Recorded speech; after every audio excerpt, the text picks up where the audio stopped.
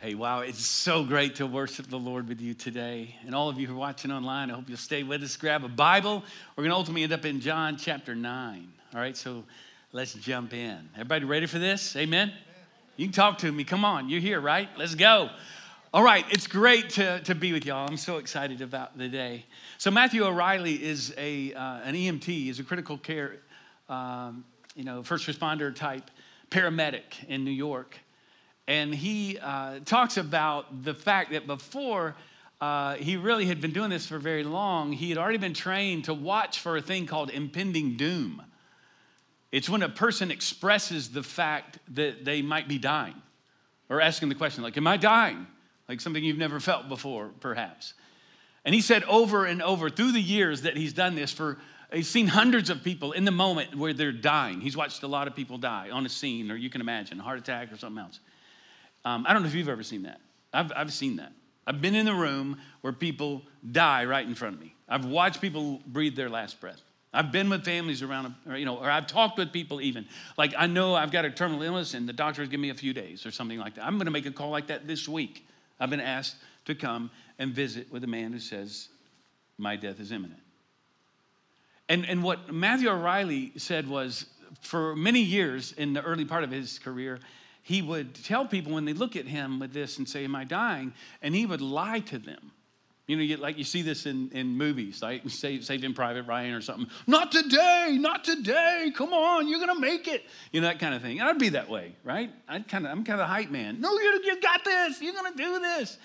But he said what happened, all that changed until one day, a man who was in a motorcycle accident was severely injured. And he was critical and he was dying. And he's laying there, and Matthew's looking at him, and eyeball to eyeball, as he's seen 100 times. The guy says to him, he says, am I dying? And Matthew said, yes, you're dying. There's nothing more I can do for you. And he said, instead of this look of terror, the guy just laid his head back with a kind of resolve. And he said a peace just came over him, like a surrender. And he said from that day on, he would seek to be honest with people that he was watching die right before him. And as best he could, tell them the truth. And so what he learned, he saw 3 patterns. Throughout all of his years doing this, he's continuing, he's still an EMT. And he said there's 3 patterns that he sees over and over again, people in their last moments when they're dying. He said the first one is a need for forgiveness. And I don't know where he is spiritually, but he said that regardless of religious background, regardless of your culture, ethnicity, it does not matter. Everybody, call it sin, call it guilt, call it remorse. He said every person in that moment want to know they're forgiven.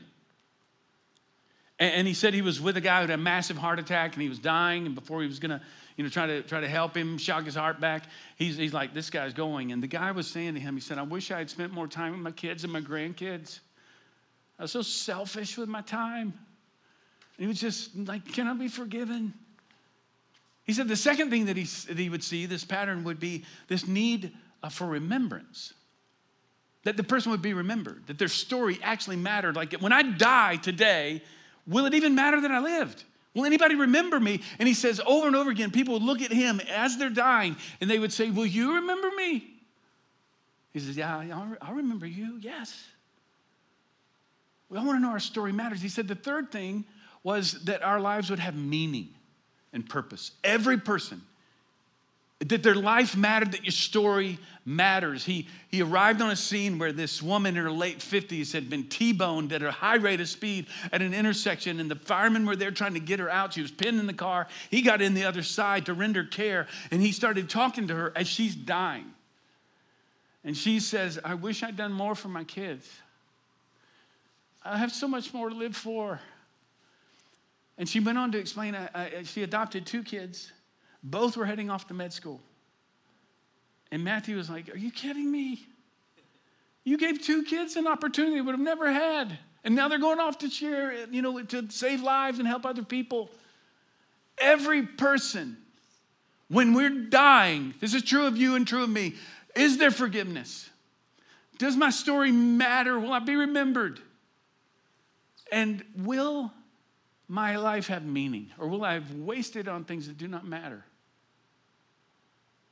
Listen here, I want to talk today about the fact that your story matters. Every life, every person here matters. We've been talking in this series, if you've been with us, and if you're new, catch you up real quick, a simple acrostic that is really 5 missional practices that we're going to live out every single day of our lives. We are doing this. And we're seeking to win people to Jesus because that's the best thing we can do for others while we're still alive. And so we've said we begin with prayer, right? Start with prayer. And if you've been like me praying, Lord, open doors for me today. Bam, you're praying according to his will. It will happen. Your antennae will be up and you'll be going, I'm watching for the Lord. Just let me love somebody well. Begin with prayer. Listen to them. We need a lot more listening in our world today, a lot less talking, a lot more listening. Eat with them, right? Eat. And if you were here last week, and that's, share coffee, sit down with people, talk about their story, about their life, get to know them. And we're praying for 4 people in our lives. And clearly there's more than that, but we're praying specifically for people in our lives that we can bless. Last week we looked at serve. Remember that? And we've talked about all kinds of ways that you can share the love of Jesus with people without using words. But is that all there is? St. Francis of Assisi is said to have, attributed to him, to have said, preach the gospel. You ever heard this? And when necessary, what? Use words. 2 things wrong with that. First of all, do the research. He likely never said it. Secondly, that's the problem. But I get it. The sentiment is awesome, right? Secondly, the gospel demands words. It's news. It's good news. News needs a newscaster. Nobody's ever watched me serve them with my best abilities, like serving somebody, and then they go, wow, I've been separated from God because he's holy and I'm sinful. In fact, it's a condition of my heart. I can't rescue myself. And Christ had to come, incarnate. God in the flesh comes. He lives the perfect life for me because I couldn't. My substitute, he crushes all of the demands of the law, lives it out perfectly for me. He dies on the cross as the perfect Lamb of God to take away my sin. He's my substitute. He dies a death I should have died. He takes on my punishment, the wrath of God upon him. He's buried. He's raised again so that I could have eternal life, proving that he's the Son of God, and then now I can live this resurrected life. And someday when I die, I don't die, but I'm living forever. Jeff, you're so amazing. I need to receive Christ. Nobody's done that. Nobody will ever do that because the good news needs messengers. And today we're going to talk about the fact that your story matters. Every story matters. And here's what's cool today. You're like, well, Jeff, it's kind of awkward for me. I don't know how to enter spiritual conversation. Okay, this is what we're talking about. This is the way of Jesus. It's simple. Some of us have been trained, like, well, memorize these 10 verses to share this poem and then ask them these 3 questions. Like, what? No, you have a story. Let me ask you this, and everybody watching me online. How many of you have come to a point in your life where you've received Christ? Okay, I'm not going to assume this is everybody. You've come to Christ and you know that you're going to be saved. That you are saved and that you're going to go to heaven when you die. How many of you have come to that point in your life? Raise your hand if you don't mind. Just be bold. Others of you, maybe not. Okay. You can put them down. If you have come to Christ, you have a story to tell, and everybody needs to hear your story. Because today we're going to see that your story matters because your life matters. Your story matters because your brokenness matters. And your story matters because your redemption matters. And ultimately, what I want to do today is all of us to leave to say, everybody in my life matters. And I need to share the story of the gospel, what he's done in my life. And yet we have a problem. We got a challenge. And I got to address the challenge. We've noted that there are, again, a lot of ways to tell people or how about express God's love to people without using words. But that's where most of us end, without words. And Barna Research did this incredible project with the Alpha Group. It's a massive research that they did among believers. And what they learned was this. 96% of all Christians, see if you resonate with this, almost 100%, part of my faith means being a witness for Jesus. Okay, if you read the Bible at all, you got a sense he's pretty explicit about this. It's the Great Commission. It's why we exist as a church. That's why we do everything, as Corey noted earlier. And so 96% said the best thing that could happen to a person is for them to come to know Jesus. The best thing is what almost 100% of us would say. And then watch this. 28% of all Christians, 46% of those in their 20s and 30s agree that it's wrong to tell someone else about Jesus if they kind of follow a different faith or have different beliefs. What? The best thing. But maybe not. Where's the disconnect? What is happening here? And then here's what happens. We bemoan the fact that our entire culture, our nation is southbound and going completely secular. Everybody's lost. So we watch the news. These crazy people, those progressives are out of their minds. Those conservatives, how crazy are they? Those unbelievers, those sinners. Listen, sinners sin because it's their job description. Like us. Now, I'm not a sinner. We'll talk about this. I'm a saint before God Almighty because I've come to Christ. But I still fall into sin. And we sin when we disobey him. But we bemoan the culture. We talk about everybody, everybody's going crazy. And yet we're not sharing our story. Jesus was very clear about this. We have good news and we're supposed to share it. So I'm glad that you're here today because I'm going to set you free. I'm going to set you free to live the most adventurous life possible. It's fun to wake up and go, God, what you got for me today?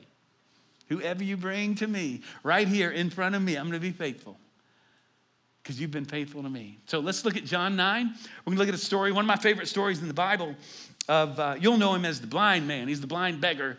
And he doesn't have a name, and yet we'll see that his life matters. So I'm going to give him a name. I'm going to call him Seymour. Okay, kind of a fun name. Because once he came to Jesus, he could see more. All right, thank you.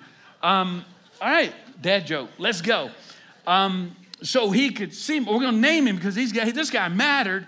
But here's what we're going to see. In chapter 8, okay, put this in context. The Pharisees are coming after Jesus. I mean, he's creating a stir. And it's funny, they catch him at some point. This has happened to me so many times where they'll go, here's what they do. They say, you're a Samaritan, right? Like they label him as this outcast. You're a Samaritan and you're demon possessed. Are we right about this? Because everybody wants to label you, right? Because they can't figure you out. Because the gospel is always the third way. Jeff, you're liberal, right? I mean, you're all about, you're always talking about racism and all this stuff. You're liberal, right? And then, no. Well, you're all about how, every life matters and even life before, babies are born and then you're conservative, right? That's what you are. You're always talking about the gospel. You're always talking about the truth. And you tend to, see, people try to label us. And if that's happening, friends, join the club. Because the gospel is always the third way.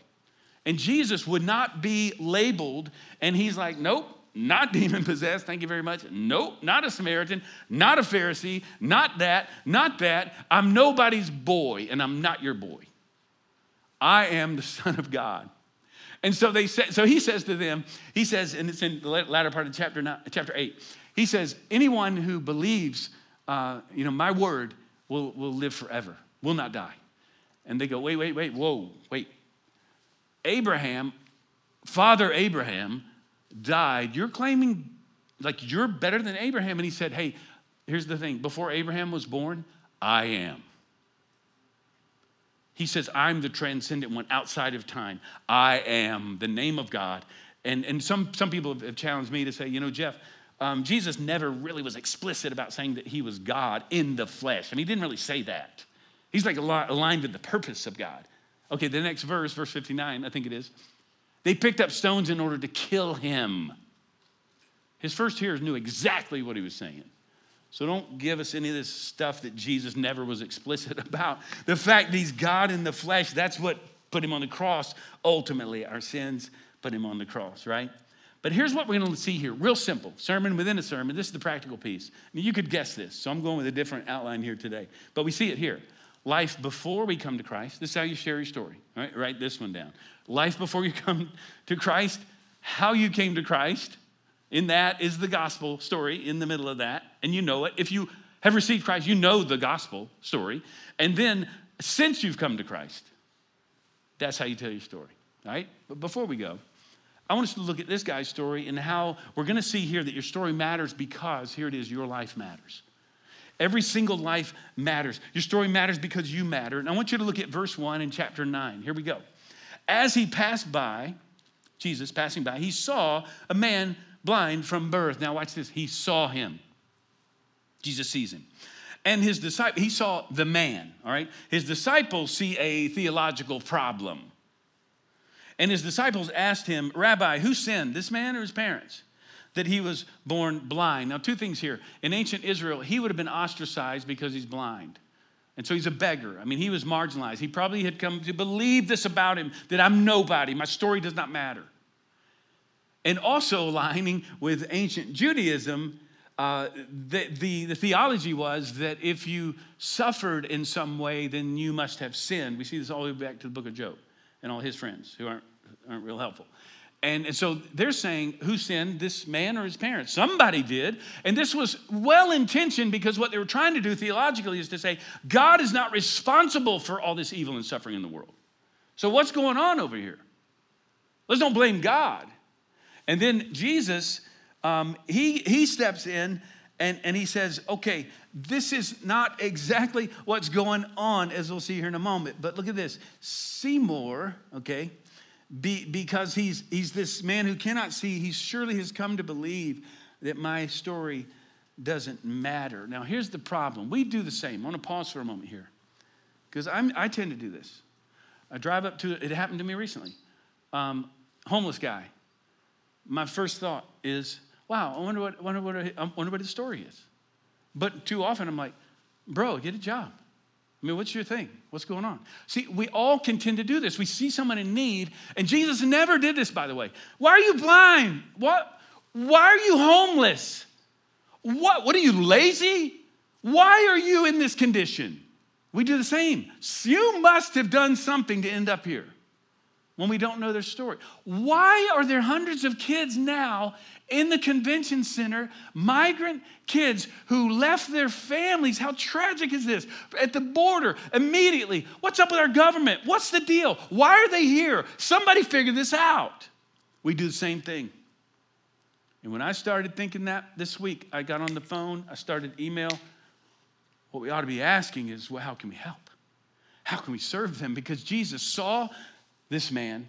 Jesus sees every life, every teenage boy who's been separated from his family at the border. Regardless of policy, it's a complicated issue. So I'm hearing from Rolando Aguirre. We're asking Spanish-speaking people in our congregation to help volunteer. They don't need a lot of stuff. Don't be sending all your clothes and then feel good about it. Sometimes that's appropriate, but they don't need stuff. They need people just to come and serve. Now, the Catholic Charities are doing a great job. We're entering in and asking questions. How can we help? How can we serve? The question, my point is, it's not why, what is going on here? It's how can we serve them? That's what Jesus is doing here. It was Dietrich Bonhoeffer who said, keep on asking questions and it will eliminate your need for obedience. And that's what we do. They got a little theological thing going on. And listen, his story matters. Your life matters. And then secondly, I want you to see your life matters. Your story matters because your brokenness matters. See, God never wastes a hurt. He always uses our struggles, here's what's crazy, even the things that we bring on ourselves. All of the failure that we've had in our past, all of our sin, God flips it around, as we're going to see here, and he does it in your life. Only God can do that, to take our brokenness and turn it around. So Jesus is going to say, hey, there's no blame here. Jesus answers the question theologically, by the way. And Jesus said, there's no karma here. It's not karma. He didn't say that. I said that. But look at verse 3. Here's what he says. Jesus answered, it was not that this man sinned or his parents, but that the works of God might be displayed in him. We must work the works of him who sent me while it is day. Night is coming when no one can work. As long as I'm in the world, I'm the light of the world. Jesus is saying, This man has gone through a struggle. He has experienced great suffering, but for a purpose. Listen, there's potential in your pain. Here's what happens. Your pain, your suffering, even your bad mistakes and all that you've done in your life is simply your setback. Watch this. Your setback is a setup for God. Every setback in your life is a setup for God to show himself great. And what we see here is that this man is going to be healed. If you know the story, this is what's happening. But some of y'all recognize this night is coming. Anybody? Night cometh. Anybody know where this is? Where is it? It's on our clock. It's on our clock tower, seen by thousands of people, if you will look. And it says the clock is ticking, night cometh, and it drives one of our core values as a church. We're running out of time. Every one of us are going to die. And some people know in the moment, that last minute, I think I'm dying. Many of us don't. And we're to tell our story, to live the story of the gospel and his change in our life before we run out of time. We live with relentless urgency because we have today, right? It was Maya Angelou who said, there's no greater agony than bearing your untold story inside of you. Now, that can be a lot of pain, you know? And what happens when we share our story, it releases that pain. It releases its power over you. This is the power of confession. That we just share our junk. I'm messed up. And because here's the thing, you're only as sick as your secrets. And when you share your sin, it starts to unleash the power over you. And then the same way when you tell our story, there's appropriate place and opportunities to do all this. But, you know, oftentimes we need to talk about where we were because sin is universal. Talk about what we wrestled with in the past and how God's released us and is releasing us from the sin in our past and from all that we've gone through. But there's potential in your pain. Your setback is a setup for God. Look at verse 6. Having said these things, this is strange, he spit on the ground and made mud with the saliva. Then he anointed the man's eyes with the mud and said to him, go wash in the pool of Siloam, which means sent. I love that. Okay, we can hang out there for a while. So he went and washed and came back seeing. See, again, sometimes your setback is a setup. All the while, God was going to use this man's brokenness, his suffering for his good. So your brokenness matters because then God's glory is on display. Well, then what happens, and we won't go through all the verses, but what happens from verse 8 to verse 24, you can look at it real quick with me because you see his neighbors come up and they're like, wait, is this the guy? I don't think it's really, this is a great story. I love it. It's kind of funny in the midst of it because they can't figure, we would have done the same. They can't figure out what's happened. Is that the blind guy? Surely not, because now this guy sees. Can't be the same guy. Looks like him, not him. And they're like, no, I think it's him. And then they bring him before the Pharisees. Like, hey, tell these guys what happened and who did this to you, by the way. So, well, I don't know, this guy, I'm not sure where he is. Jesus is gone. And so they're going, you tell us, man, who do you think this guy was? He says, he's a prophet. Because how could this happen? You know, right? And so they bring him and he kept saying, I'm the man. He kept saying, I'm the guy. I'm that guy. Like, are you the guy? And then finally they bring his parents in. And they bring the parents before the Pharisees, like, is this your son? Like, was he born blind for real? They're like, we know our son. He was born blind. He's been suffering all his life. Yes, that's our son. But then they even, because they thought they were going to get thrown out of the synagogue, they then go, hey, you know what? He's of age. Talk to him. Ask him what's going on. And so they then bring him before the Pharisees, right? And then it says this. He says, he answered them, like, what happened to you? Do you think this guy's a prophet? Who is this guy who healed you? Because they're after Jesus. And he answered, whether he's a sinner, I don't know. One thing I know, that though I was blind, now I see. See, this is the power of the story. This man had no theological explanation of it all. He didn't have a commentary. All he knew was that I was blind, now I can see. That's my story. I'm sticking to it. And even if we fumble through, I don't know exactly what Jesus, I'm afraid you're going to ask me a question. I don't know all the theological answers. I'll send you to my pastor because I think he went to seminary. You might know somebody. No, you have a story. And the beauty of your story is nobody can argue with it. All they can do is this. They can say, that's awesome, but that's not my story. Okay, this is my story. And you can't take away my story. This is the power of your story and why your story matters so much. You have power in your story. And then what happens is, and let me just say this, there's more than just your story. And here's the point here. He didn't have just a story. He has a new life. Now you can say, well, yeah, if I was blind, then I could see it. I'd have a story. I'd have quite a story. No, listen.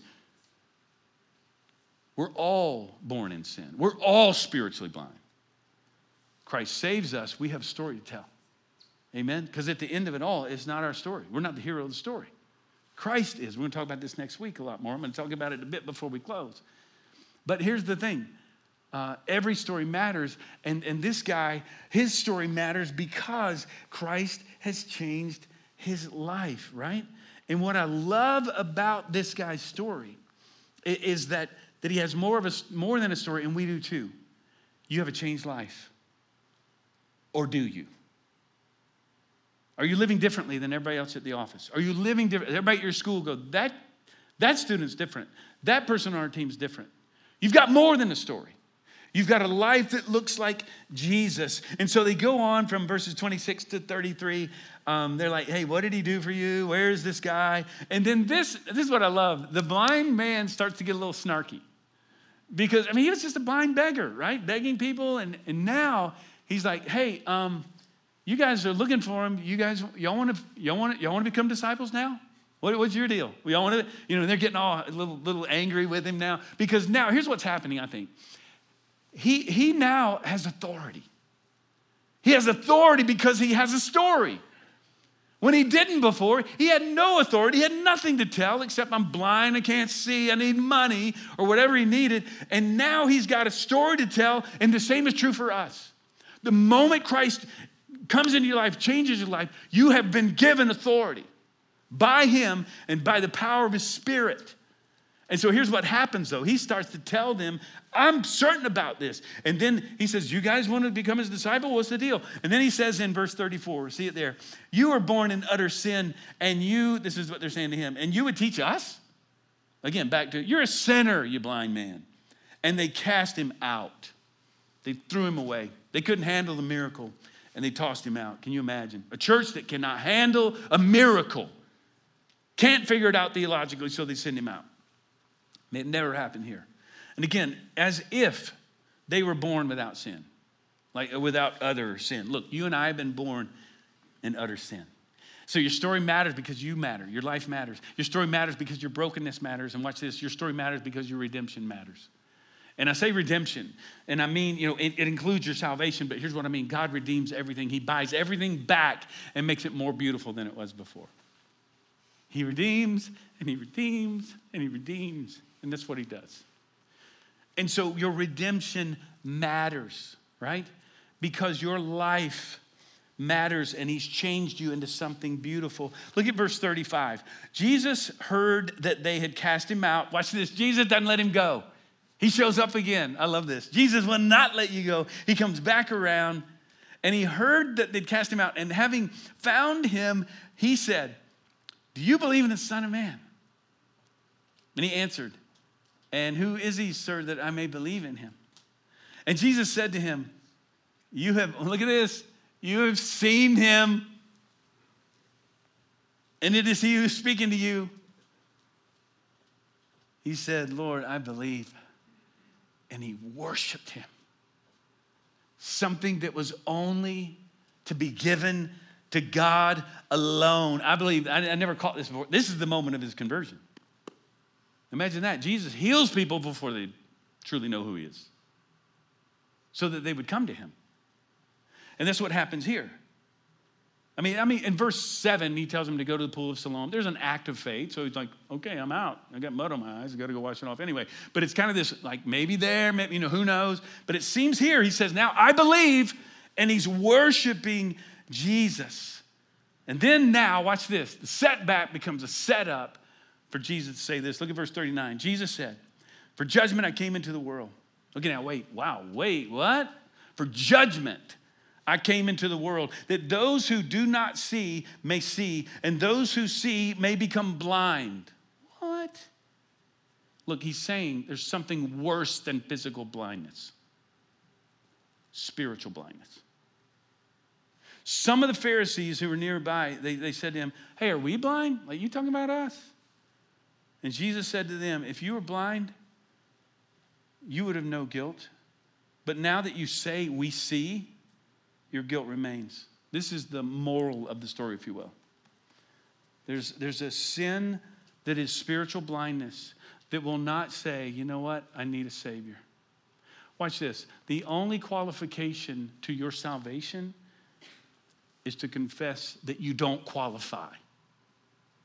That's it. The only thing that you bring to the table is your sin. And the only thing keeping you from salvation is for you to say, I cannot see, I'm blind, I need rescue. And if you've not done that today, friend, today is your day for your life to be changed. Because this man finally had an authority that he did not have before because his identity has been changed.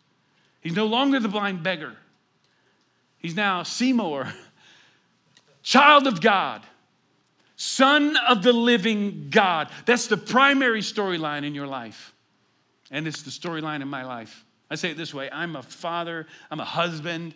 I'm a son. I'm a brother. I'm an uncle. I'm a friend. I'm a pastor. None of those things are the truest thing about me. Because any one of those things, God forbid, could be taken away from me today. Then who am I? I am a beloved son of the Most High King. That's who I am. And it's who you are. If you have received him, we can go forth today with the story of our salvation. Here's what happens. Nowadays, everybody thinks they got to have a dramatic story. Like, well, you know, I never on drugs and I don't have much of a story. I've had people tell me, I've got a boring testimony. What? If you think you were kind of good, Jesus made you a little better, and you get to go to heaven when you die, that's a boring story. And it's not the gospel. The Bible says that we were dead in our sins before we came to Christ. We're sons and daughters of disobedience. That we can't do anything to rescue ourselves. Jesus intervenes and he comes to rescue us from our sin so that we can have life in him. Finally, he breathes into us so that we're actually living. We can see now. We can see our brokenness and we can see the world as it is. There's nothing boring about that. Nothing boring about that. I came to Christ when I was 9 years old. Praise be to God. I had godly parents speaking into my life.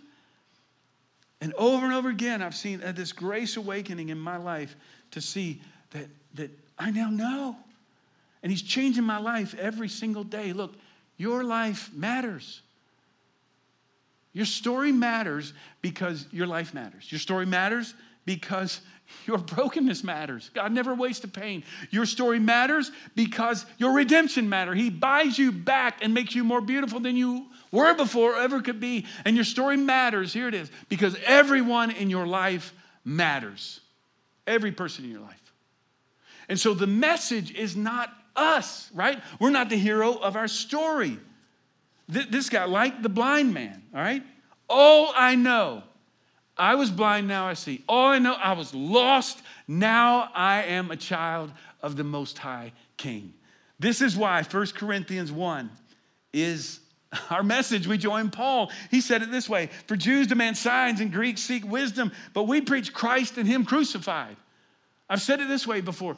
Our message is not humanity and it improved. It's Christ and him crucified. We're not the hero of the story. He said a stumbling block to the Jews, folly to the Gentiles, but to those of us who are called, both Jews and Greeks, all of us, anyone, male and female, black and white, can I say it? Asian people matter to God. All people matter to God. Christ, the power of God, the wisdom of God. For the foolishness of God is wiser than men, and the weakness of God is stronger than men. Oftentimes we hear it this way. Progressives, you know, Jews and Greeks, progressives, they seek compassion without truth and conviction oftentimes. Conservatives often seek truth and conviction, oftentimes without compassion. And both are looking for the autonomous self, for freedom, to live their own lives as they want to. We preach Christ and Him crucified. He is the only way, and He's always the third way. The gospel is what changes our lives, and Jesus Christ has come. And so our testimony is this. Look at this. May it be said of us and of you. 1 Corinthians 2:2. For I decided to know nothing among you except Christ and Him crucified. That's all I've got. I was blind, and now I can see because of Jesus. And friend, if you have come to Jesus like that, then you've got a story to tell. So Matthew O'Reilly says that there's three things that every dying person needs. This desire for forgiveness, the need for remembrance, and the need for meaning. And we find them all in Jesus Christ. All are met in Him and nowhere else. And so right now, we're going to close our eyes and just bow our heads. And we're going to finish our service today in a really special way. Just to pause and reflect, not to run out, to rush out to something you think might be more important. Just a few minutes, we're going to stop and just reflect. I want you to reflect on your life. We sang about how good He is to us, how good He's been to you, but I want you to think about your life now. When you die, and that day's coming if He doesn't come first, but on the day you die, what will you want your story to be? And if you've never received Christ, today is your day. Say, yes, Jesus, come into my heart now. Rescue me from my sin. Thank you for dying on the cross for me. I give you my life. I believe. I worship you with my life. Friends, we have today. Your story matters. What will be the story told of your life off into eternity?